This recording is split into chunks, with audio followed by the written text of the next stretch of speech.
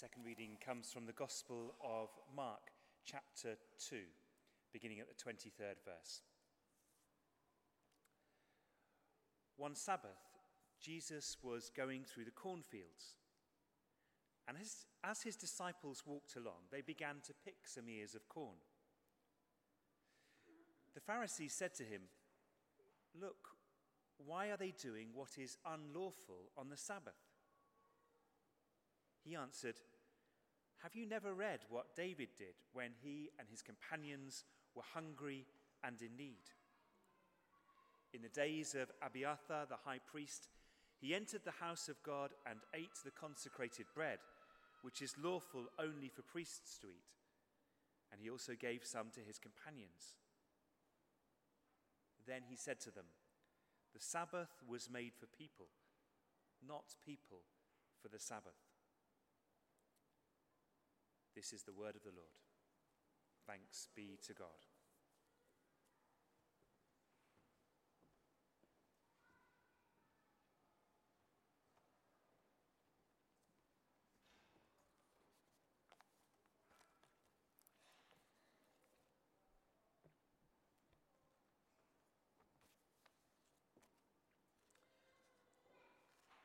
May the words of my mouth and the meditation of all our hearts be now and always acceptable in your sight, O Lord, our strength and our Redeemer.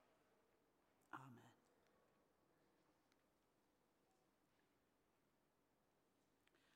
I was standing out on my balcony the other day when I was thinking about the sermon today, and I was looking at my 6 window boxes.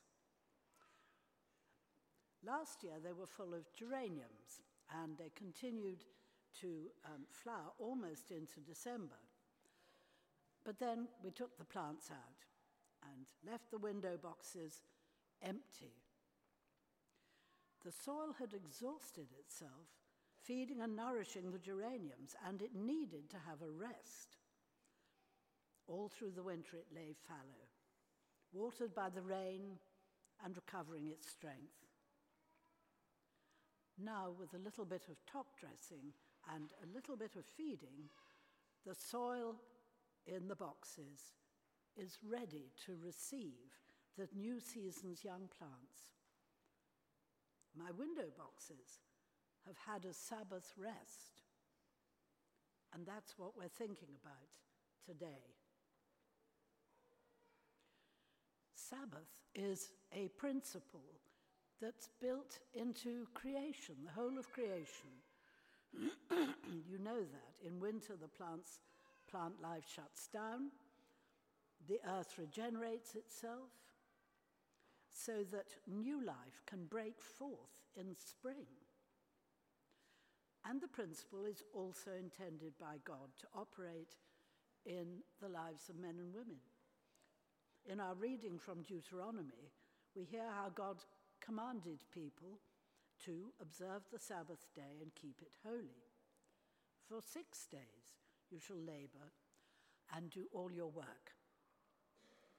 But the 7th day is a Sabbath to the Lord your God.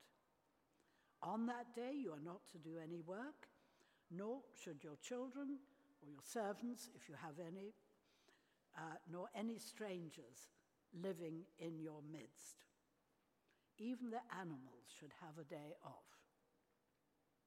And later on, God stipulates that the land also must have a Sabbath rest every 7 years. The Sabbath day was to be a day of rest for everyone, dedicated to God, and a day of joy. This principle is grounded in the nature of God himself. In Genesis chapter 2, we read, "By the 7th day, God had finished the work he had been doing. So on the 7th day, he rested from all his work. Then God blessed the 7th day and made it holy, because on it he rested from all the work of creating that he had been doing." For Jewish people, the Sabbath is, of course, Saturday. And throughout Jewish history, they have debated the question of what actually is work. What is it we should not do on the Sabbath? And the result has been a very strict code of Sabbath observance. For Orthodox Jews, travelling more than a certain distance from your house is thought of as work. Cooking is work. Once when I was travelling with a group in Israel, we had a Jewish lady guide who was a real expert on the Old Testament sites that she was showing us. Very, very brilliant. But we had to be in Jerusalem, where she lived, on Friday afternoon, so that she could cook for her family for the next day, because she could not cook on the Sabbath. And of course, on the following day, which was the Sabbath, we went nowhere. We can't go into all the intricacies of Jewish Sabbath keeping, but the same kind of strict observance mentality used to apply to the Christian Sabbath, which of course for us is Sunday. In my childhood, all places of entertainment were closed on Sunday, and as were all shops, nothing was open. Indeed, shops being closed on Sunday was the case until fairly recently in England.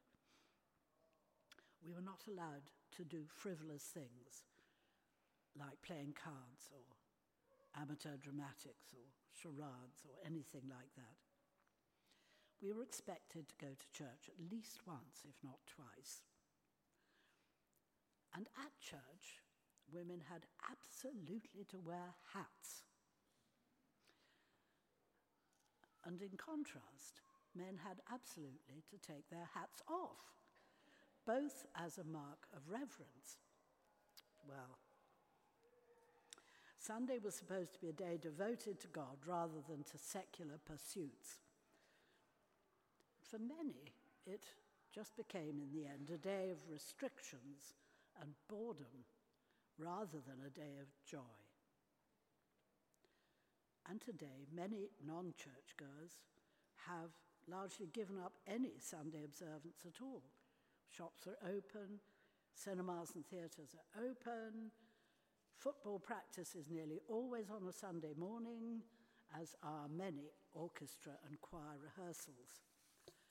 Well, most people have just stopped keeping the Sabbath holy.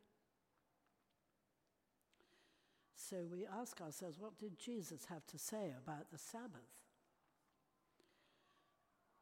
Jesus certainly kept the Sabbath. He would always have gone to synagogue on the Sabbath. But it seems he did not keep it so rigidly that it prevented him from doing other things which were necessary or which were worthwhile. One time in the synagogue, he healed a man with a shriveled hand. The Pharisees who were watching him critically, for them this was a reprehensible breach of the Sabbath. They challenged him. But Jesus challenged them. Which is lawful on the Sabbath, to do good or to do evil? To save life or to kill?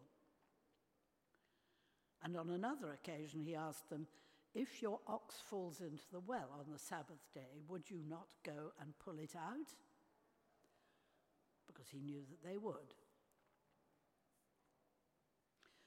On yet another occasion, which we read in the Gospel reading today, Jesus and his disciples were walking through a cornfield on the Sabbath.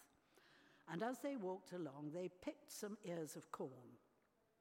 The Pharisees said to Jesus, "Why are they doing what is unlawful on the Sabbath?" Jesus retorted by giving an example from the Old Testament of David and his men doing something similar, and concluded by saying, the Sabbath was made for people, not people for the Sabbath. In other words, the Sabbath is for our benefit, not for our restriction. The point of Sabbath is that we should have time for rest and recuperation. So how can we keep the Sabbath today? In many ways, I think it was easier to keep the Sabbath in the old times when everyone was following the same rules. But that is not the case today. Many people work on Sunday, and some people have to, like train drivers and bus conductors and ambulance crews. Many people go shopping on Sunday because in their busy week, that's the best time to do it. So in today's society, it has become our own responsibility to create a Sabbath rest rather than having it imposed externally by some set of rules or laws. But the principle remains just as vital as always. Perhaps it's even more important now than ever, because so many people lead pressurized lives, working long hours, rushing to fit everything in, the job, the commute, managing family and childcare, doing the shopping, trying to keep fit at the gym as well. People are often rushing from one thing to another. And it's very difficult, therefore, to find the time in which we might have a Sabbath rest. We're in danger of running ourselves into the ground, and this can be a particular challenge for the clergy, particularly vicars, who often work exceptionally hard, responding to many calls on their time, and not even getting Sunday off. Most of us get Sunday off, but not vicars. If you were at Andy's installation, you may remember the church warden from his previous parish exhorting us to not let him work too hard, which clearly he was inclined to do. I'm not quite sure how we are going to do that, except by never bothering him on his day off and encouraging him to take a break more often. I spent last weekend in Hamburg in a chaplaincy in which I had served for a while previously. And to my dismay, the present chaplain there confessed that his work was unrelenting, continuous, with no breaks. He hadn't had a day off or a Sunday off in years. His church warden was trying to get him to take more rest, saying that she didn't want to end up with a dead chaplain. The principle of a Sabbath rest is a really important one, even if it can't be on Sunday. But of course, for all of us here, being here in church, this is a chance for Sabbath rest. Sunday does remain a very special day for us in which we can come together to worship God, to enjoy being together, and to recharge our batteries for the week to come. We can and perhaps should try not to do any work on Sunday. And some people, I know, even give their computers a Sabbath rest. I believe it's almost impossible to spend a whole day without using your mobile phone. It's a near impossibility, especially for the young. So I wonder if anybody here has gone a whole day without using their mobile phone. Any offers? That's wonderful. At least some of you are giving your phones a Sabbath rest. But if we can't manage a whole day of rest, can we at least build in some patches of rest into our day? Difficult as that may be. I'm lucky. I'm personally fond of taking a short siesta after lunch, and am very privileged to be able to do that on most days. But if I don't do that, when I get to the evening, I'm not only tired, I'm quite grumpy. And I was appalled to hear this week that some schools are stopping having brief morning and afternoon breaks between the lessons. I mean, that, I think, is just terrible for the children. What is important is the Sabbath principle, that we need time to rest, to relax, and to be rejuvenated. However we can manage to do that, it could just be by doing something different that we enjoy. For as they say, a change is as good as a rest. I'm not quite sure about that, but anyway. Doing the park run. Sitting on a bench listening to the birds for 10 minutes. And the birds around Highbury Fields are like a whole orchestra. Meditating for a bit each day.